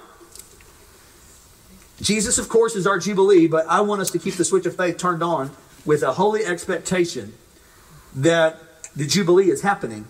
Jesus is but. Yeah, that's a real problem right Jesus there. is but. But we're going to turn into something else. Right. Now, here's three benefits. There's more than this, but here's the three biggest benefits that I can find that Jubilee provides. Number one, all the land goes back to its original owner. That's a good thing. That means if you rent it, and you're renting off somebody, and you're renting their house, that house is not theirs. The earth belongs to the Lord. So your dad actually owns the place, and somebody took the house. So I'm believing in the year of Jubilee that the land is going to go back to its original owner. Come on, somebody help me right now with this. This is not erroneous information. This is true stuff if you put your faith on it. So if you put your faith on it. If it goes back... And if you don't get it, it's because your faith is really bad. Here, this is when I said, the wealth of the sinner is laid up for the just. Now, the wealth of the sinner is not going to bring us the money. Like all these billionaires. Like Warren Buffett's not going to go, okay, here's my money. Not going to happen. But even a lot of these billionaires that you see, they don't leave money to their kids. They're like, I wanted to work for it like I did. I ain't leaving any money to them. What a horrible dad. Come on, somebody. I would not. You would never get a Father's Day card from me. Y'all look like, well, I don't think I agree with that. We talking about you. Your daddy ain't got no money. Come on, somebody. Go with me on this right now. But your father's not a father that restricts the flow. Your father's like, any kind of break I could give to you, I'm going to give it to you. And any kind of opportunity I could give to you, I'm going to give to you. And this is exactly what God did in this. Why are they all clapping? Because they want Santa Claus God. They do, exactly. Yeah, they and want that's their what he's ears selling tickled. them. That's exactly what I'm seeing. Yep. Six-Day War with Israel, when they wanted to get their land back and they couldn't. The people had oppressed Israel. And come on, in 1947, all of a sudden a supernatural breakthrough comes and they have their year of Jubilee, and now they get placed back in their land. And then, God bless America, now the embassy was brought back, which is prophetic to God's kingdom for him coming back. Somebody ought to shout amen. That just happened. So here's what I'm saying.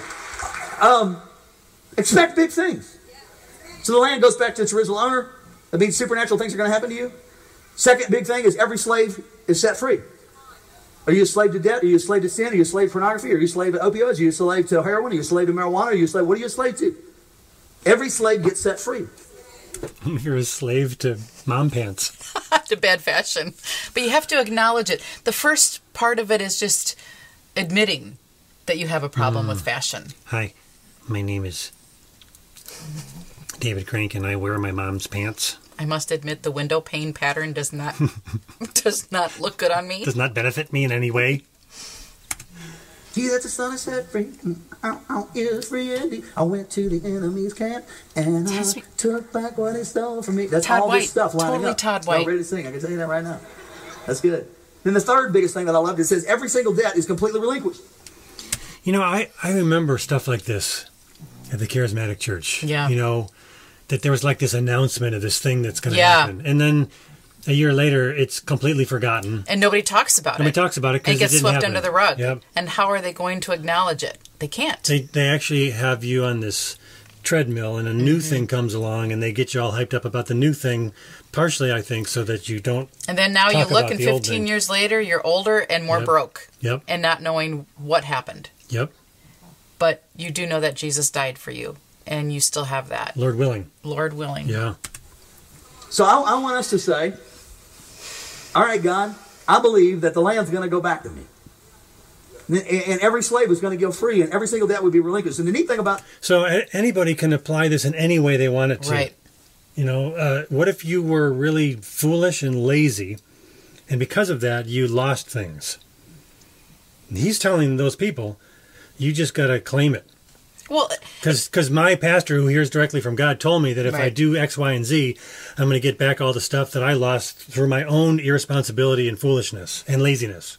well, or you're working really hard and life is really hard Yeah. and you have a bunch of debt because of medical bills or other things because of the cost of living. And he's telling you, don't worry, God's going to take care of it and you're going to go debt free. And they don't have to be lazy. You don't have to. We weren't lazy. That's true, but he's kind of making the case that when these things have happened to you, you know, to cause these. In other words, you're in a place right now with these difficulties, and he's starting with the assumption that none of those things are your fault. Those are all these bad things that happened to you because of the devil. So now we've announced this new thing that we yanked out of the Old Testament to say that if you just claim it and appropriate it for yourself, Yeah. now all those things that happen to you, even if they're your own fault, Yeah. are going to be removed. But you're right. There are many times where, you know, you're in debt and it's not your fault. You had a health issue, you know. Your business got fired. fails. Yeah, your business fails. We've had all sorts of things Yes. like that. And we've worked very hard. And it's and they were wrong. They were wrong. Yeah, yeah. They were wrong. And it's And very we were painful. wrong listening to them. Right. And so then we reaped we reaped what we sowed into them. Yeah, Which which was is nothing. false teaching. Which was emptiness. Emptiness. And That's right. confusion. Yes. The Jewish people is this, is that every 7 years, whatever they lost came back. So if they screwed up, all they had to be a prisoner for at max was 7 years.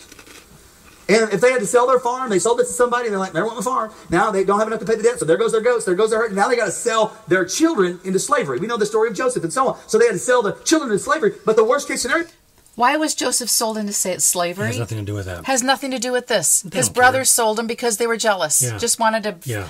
fix the problem with truth here. Oh, And he the loves problem, the Bible. Yeah. He loves the Bible, and he's telling people, you got to get into your Bible more. And he can't even get the story of Joseph right.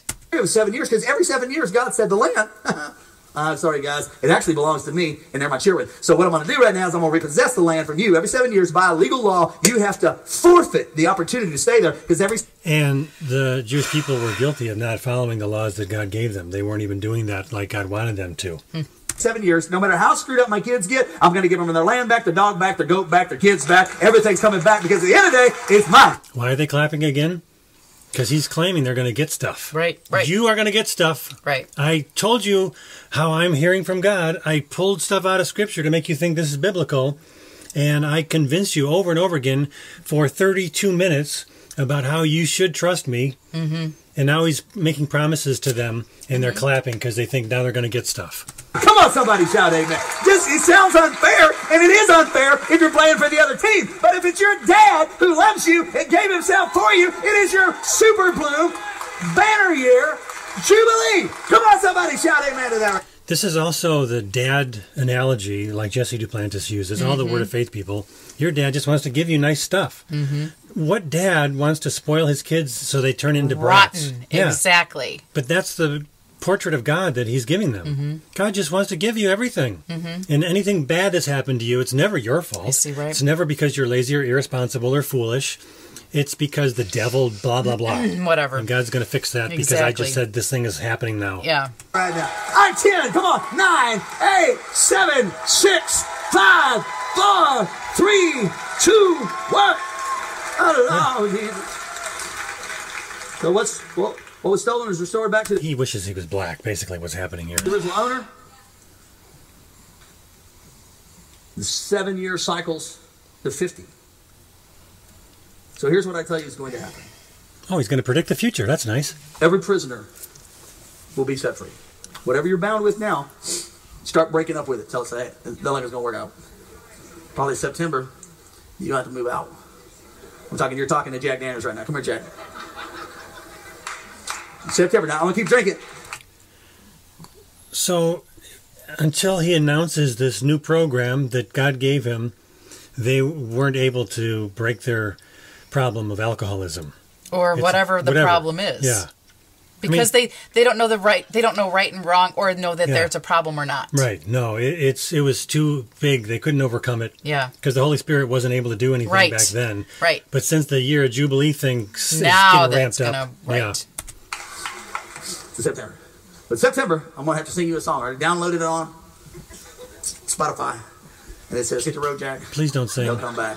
No more, no more, no more. Okay. You're saying, I'm going to be breaking up with you, depression. I'm going to be breaking up with you, oppression. I'm getting ready to break up with you because I'm not going to be a prisoner anymore because it started in September all the way to December 31st, 2020. I'm telling you, it's going to be so good. Some of you kind of look depressed. Like, I hope so. God, I hope so. But until then, I'm at least going to keep half Jack next to me. I'm not going to do Jack Daniels, but I'm going to do Jack in the Box. I'll split the difference with you. So you say, no. My expectations got to get high. I got to be like the woman with the issue of blood. I got to look and say, when I touch the hem of his garment, I will be made free. The land will come back to me on a permanent basis. I'm not a servant. I'm not a slave. I'm a son of the Most High God. I'm a joint heir with Jesus. He loves me. He gave himself for me. It's time for me to be released. So that was the persona that the woman who was hemorrhaging for 10, 20 years, touched the hem of Jesus' garment, and he said, who touched me? And she was afraid. Mm-hmm.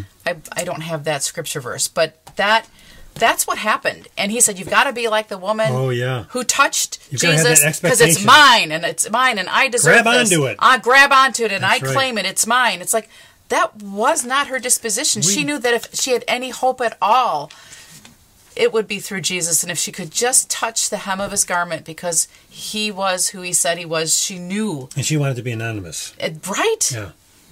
He's saying you got to be bold like she was. Right. I said it's time for me to be released. Study that. You know, one of the things that people often ask is, are these guys doing this on purpose? Right. I have no idea. Right. I think that there's a mixture of, he knows he's being deceitful. He knows that he's yanking stuff out of context, but at the same time, he's so delusional himself. Yeah. And he's so living in a fantasy world that he doesn't even have the awareness. And he doesn't have the Holy Spirit, because the Holy Spirit would stop you from lying to a crowd of people that you call a church year after year after year. And it seems to me that because of a conversation I had that I won't really go into, but Which one was that? yeah, exactly. He's maybe, doing a little bit of a white lie, but that's just to make a point. Yeah. And if I can get the point across Right. of what God wants me to say, then he's okay with me lying or embellishing this little fact. Because it's normal. Right. It's See? normal Yes, for you and to, I've to heard that. exaggerate. Yes. Because, the important thing is that people get worked up and they have, Well, this, and they have that that expectation. They have the underlying message that God wanted them to hear through me because God told it to me. So if I have to embellish this a little bit and it's a little off, it's okay. Because God wants them to know the message. Because the Word of God isn't enough in and of Right. itself. We That's have right. to embellish the truth Yes. to aid the Yeah. Word of God. Yep. That out in Leviticus 25, especially when it comes to you getting out of prison. I'm all for you getting a Cadillac, that's nice.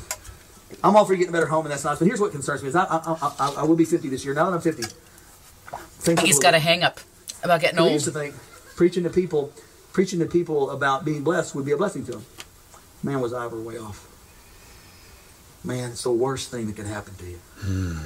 Worst thing that could happen to you is you'd be able to buy a $100,000 horse because you'd always want to go see your kids ride it. What is he? Because it'd have the best trainers and you'd win all the awards, and then of course you'd have to have the best. I'm lost. He just took a giant leap there. What in the heck? Because it'd have the best trainers and you'd win all. You'd always want to. It could happen to you. Let's put this on normal speed again, because I want you to see how dramatic he's being here, Getting warm. So we turn off all of the fans and everything because it makes noise. because it makes noise. And I get warm because I get worked up. Yeah. Worst thing that could happen to you is you be able to buy a $100,000 horse. If they're blessed. So he said that he thought, just go back a little bit more. Yeah, because he frames it. He frames thought it. people would like it when they. Basically, I know where he's going. I don't remember this part, but he's going to say that when you start talking about prosperity, people turn against you. Well, that's what he started. Okay, just listen. Things look a little different to me. Because I used to think preaching to people about being blessed would be a blessing to them. Man, was I ever way off. Oh, really? Poor Man, fella. it's the worst thing that could happen to you. Is that why I have to wear the pants?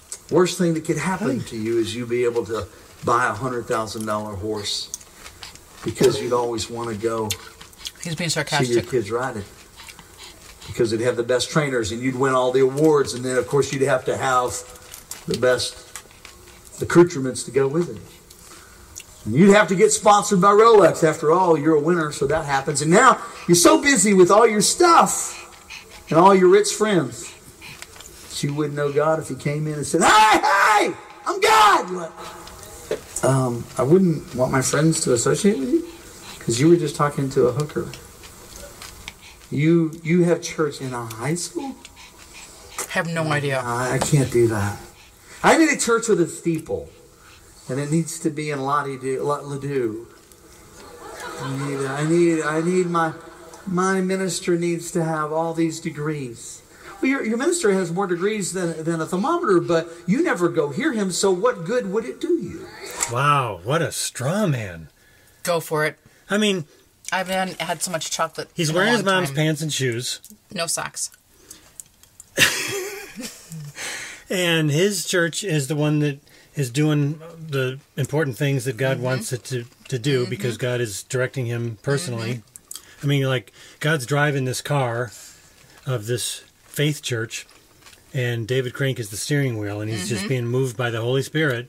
And all the other churches are people that don't even want to show up, and their pastors have all these degrees that don't matter, because all they care about is being rich and having a steeple and having lots of theological degrees. This is a man who is very insecure. Some of your water. Very insecure. Yeah, you'd think that, and then you look at how he's dressed, and you're thinking, if you're insecure, why would you do that? Why would you embarrass yourself Right. that way? I don't guess know. he thinks it's right. I don't know. I don't either.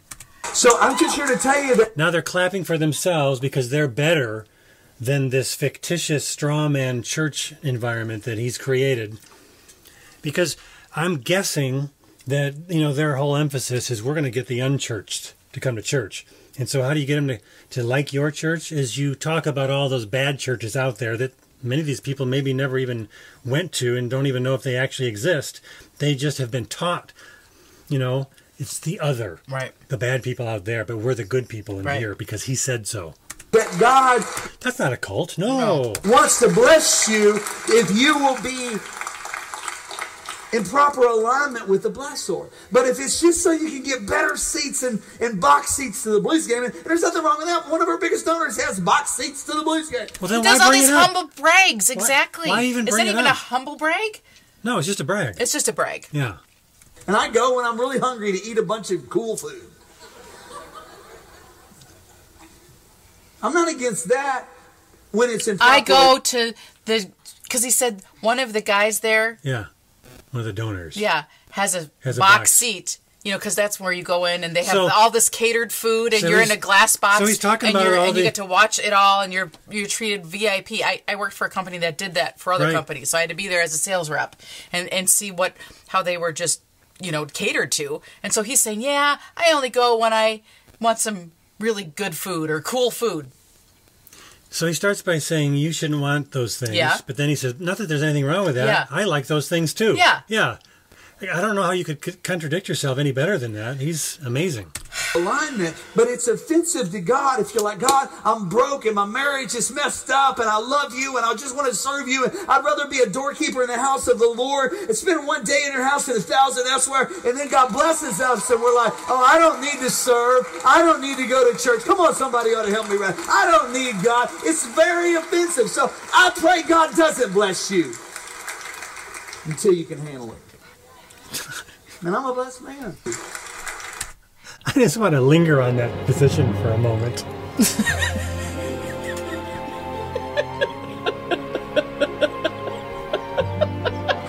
Until you can handle it.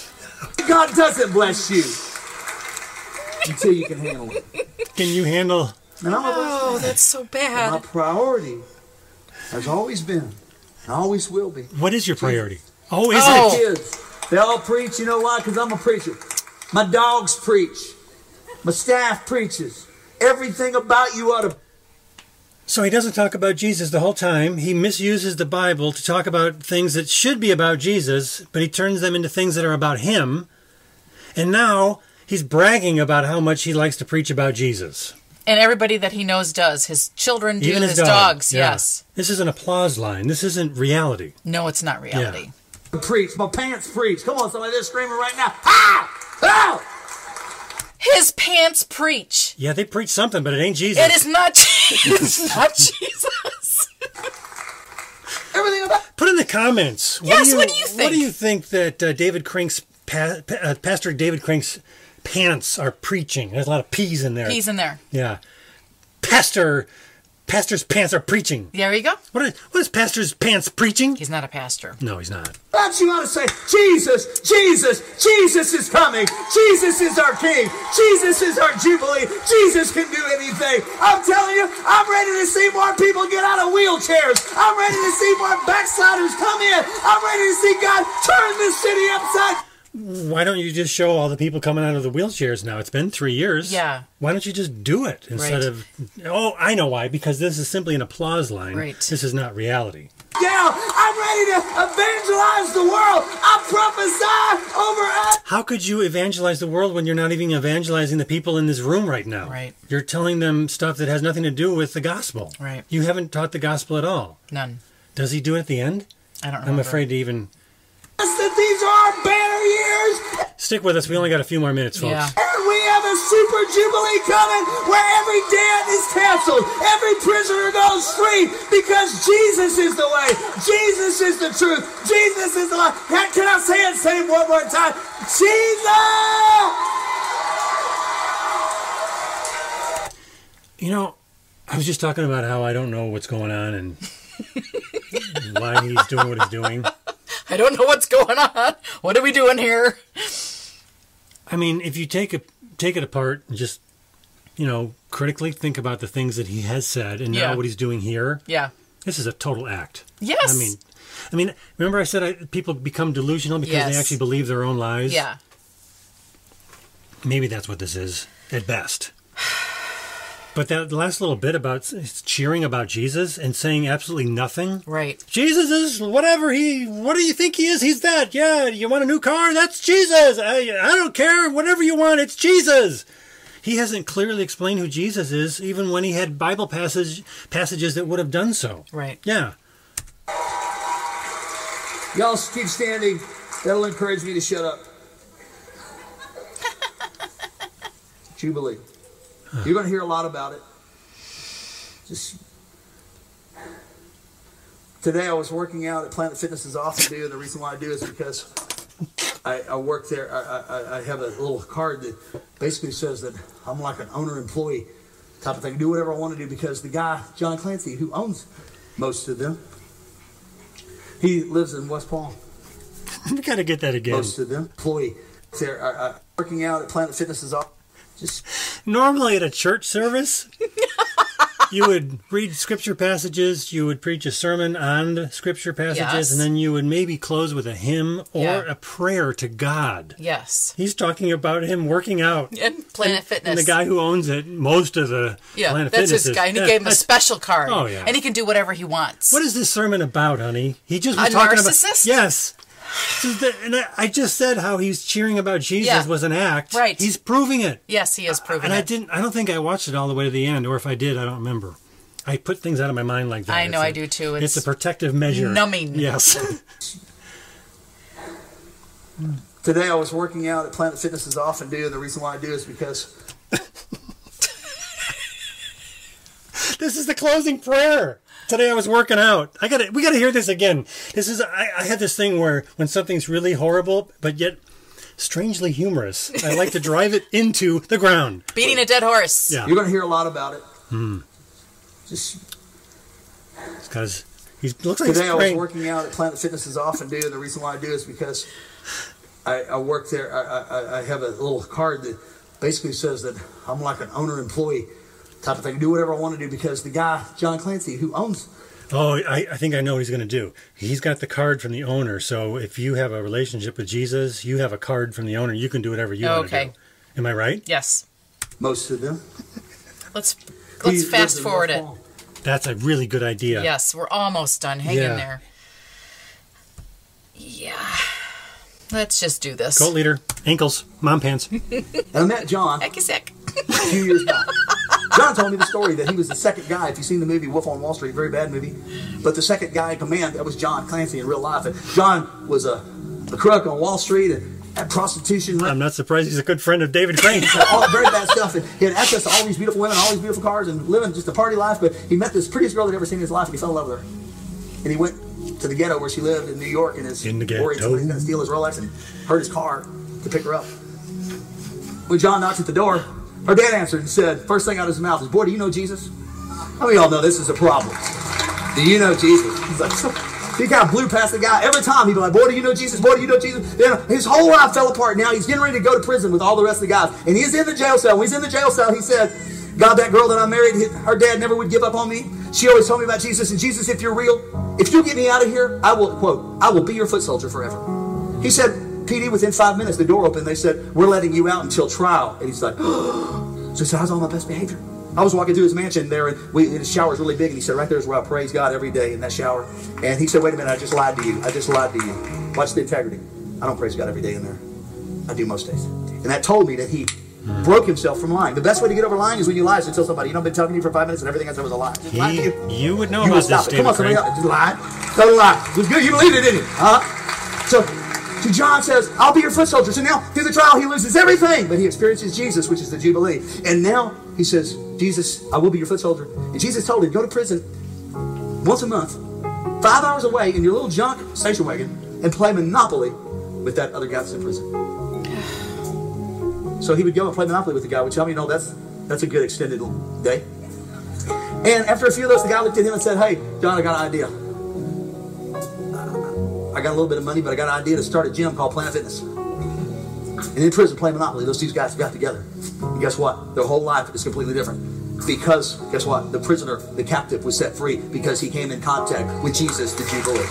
So I'm telling you, if God did it for the Wolf on Wall Street, somebody help me right now. If he's done it for the worst of people, he'll do it for you. You're here on a Tuesday night, Royal Palm. Who's going to grab it with your faith today? Who's going to pull it out of the heavens and say, God, I believe it's my Jubilee. I believe my debts are going to be canceled. I believe that the next 16 months starting in September are going to be breakthrough times for me. I'm going to go on an accelerated release program on a permanent basis to be free. That's it. That's it. That was the gospel. No salvation for you. No salvation. No gospel for you. but No gospel for you. No gospel for you. But you might get a pair of mom pants. Let's end here. In some of your ways. No, Let's find a good shot. acknowledge him in all of your ways, and he did it for 16 months.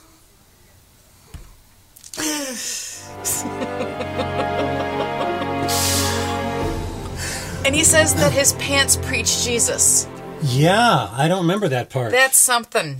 We should put that. What Bible verse is that? Hesitations 5:9. His dog preaches Jesus.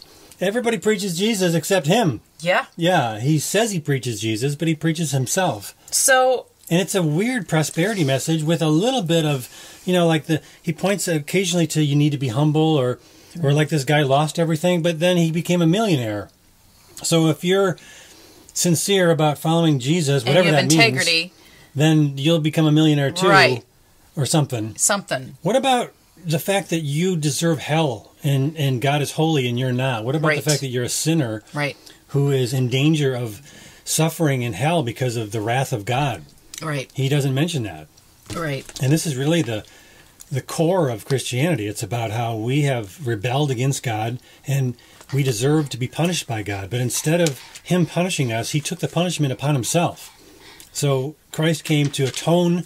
That word atone is an actual thing from the Old Testament when they slaughtered animals. Mm-hmm. He could have used that reference. He read it, but he ignored the meaning. Right. So he could apply it to himself. But atonement is when you're paying the cost of the sin. You're paying the penalty of sin. You're atoning for it. So I think it would be good to end with some real scripture. John 3:16. That's a great one. You could have just read this. Yeah, that would have taken a fraction of the time, and it would have said something. Yes. So John 3:16. For God so loved the world that he gave his only Son, so that everyone who believes in him will not perish but have eternal life. For God did not send his Son into the world to judge the world, but so that the world through him might be saved through him. So it says, 18, the one who believes in him is not judged. The one who does not believe has been judged already, because he has not believed in the name of the only Son of God. And this is the judgment, that the light has come into the world, and people loved the darkness rather than the light, for their deeds were evil. For everyone who does evil hates the light, and does not come to the light, so that his deeds will not be exposed. But the one who practices the truth comes to the light, so that the deeds will be revealed as having been performed in God. That is Jesus. Thanks for watching, everybody. Thank you. We appreciate it. Thanks for suffering with us. Remember all the playlists that I've got? I've got a ton of playlists. I mean, I keep finding things and saying, I should organize this in a playlist because this might be something that people are interested in. And we can't answer all of your questions, but in those playlists, in our recommended channels, we have some really good channels that we recommend that are covering some of the topics that we can't cover. You see that right in the YouTube homepage. You see those recommended links. And if you click on it, there's more than just the ones you see on the homepage. I think we've got like 18 or more channels. And we also are making Patreon extra videos if you'd like to support what we're doing. And if you want to do that, but you can't because you don't have any money and you're super broke, just let me know. Send an email. We have a contact form at the Messed Up Church website. And also a reminder that the Messed Up Church website has a lot of resources that are super helpful, but you got to use them. Right. Don't say, hey, do you have anything about blah, blah, blah, blah, blah? Type it in, look it up. That's what you got to do. You got to take responsibility for yourself. And we're doing our best to try to help you provide all the resources and stuff. So we appreciate your prayers and your support and your love. Yep. And we look forward to seeing you guys again. Thank you. God bless you. Bye-bye. Bye-bye. Basta!